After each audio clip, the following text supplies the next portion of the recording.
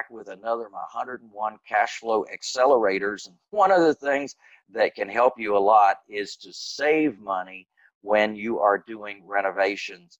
And one of the things that you have to get clear in your contract with your contractor, and I jokingly say contractor, it's built right into their name, right?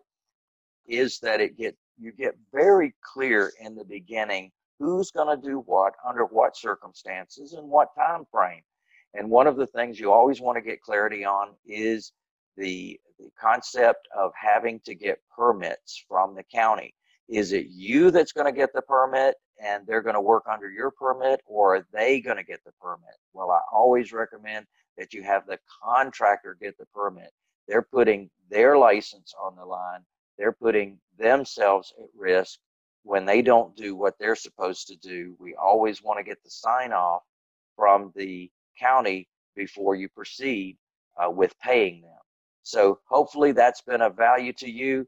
Like this, love this, share this, and do subscribe. I will see you soon. Yeah, baby.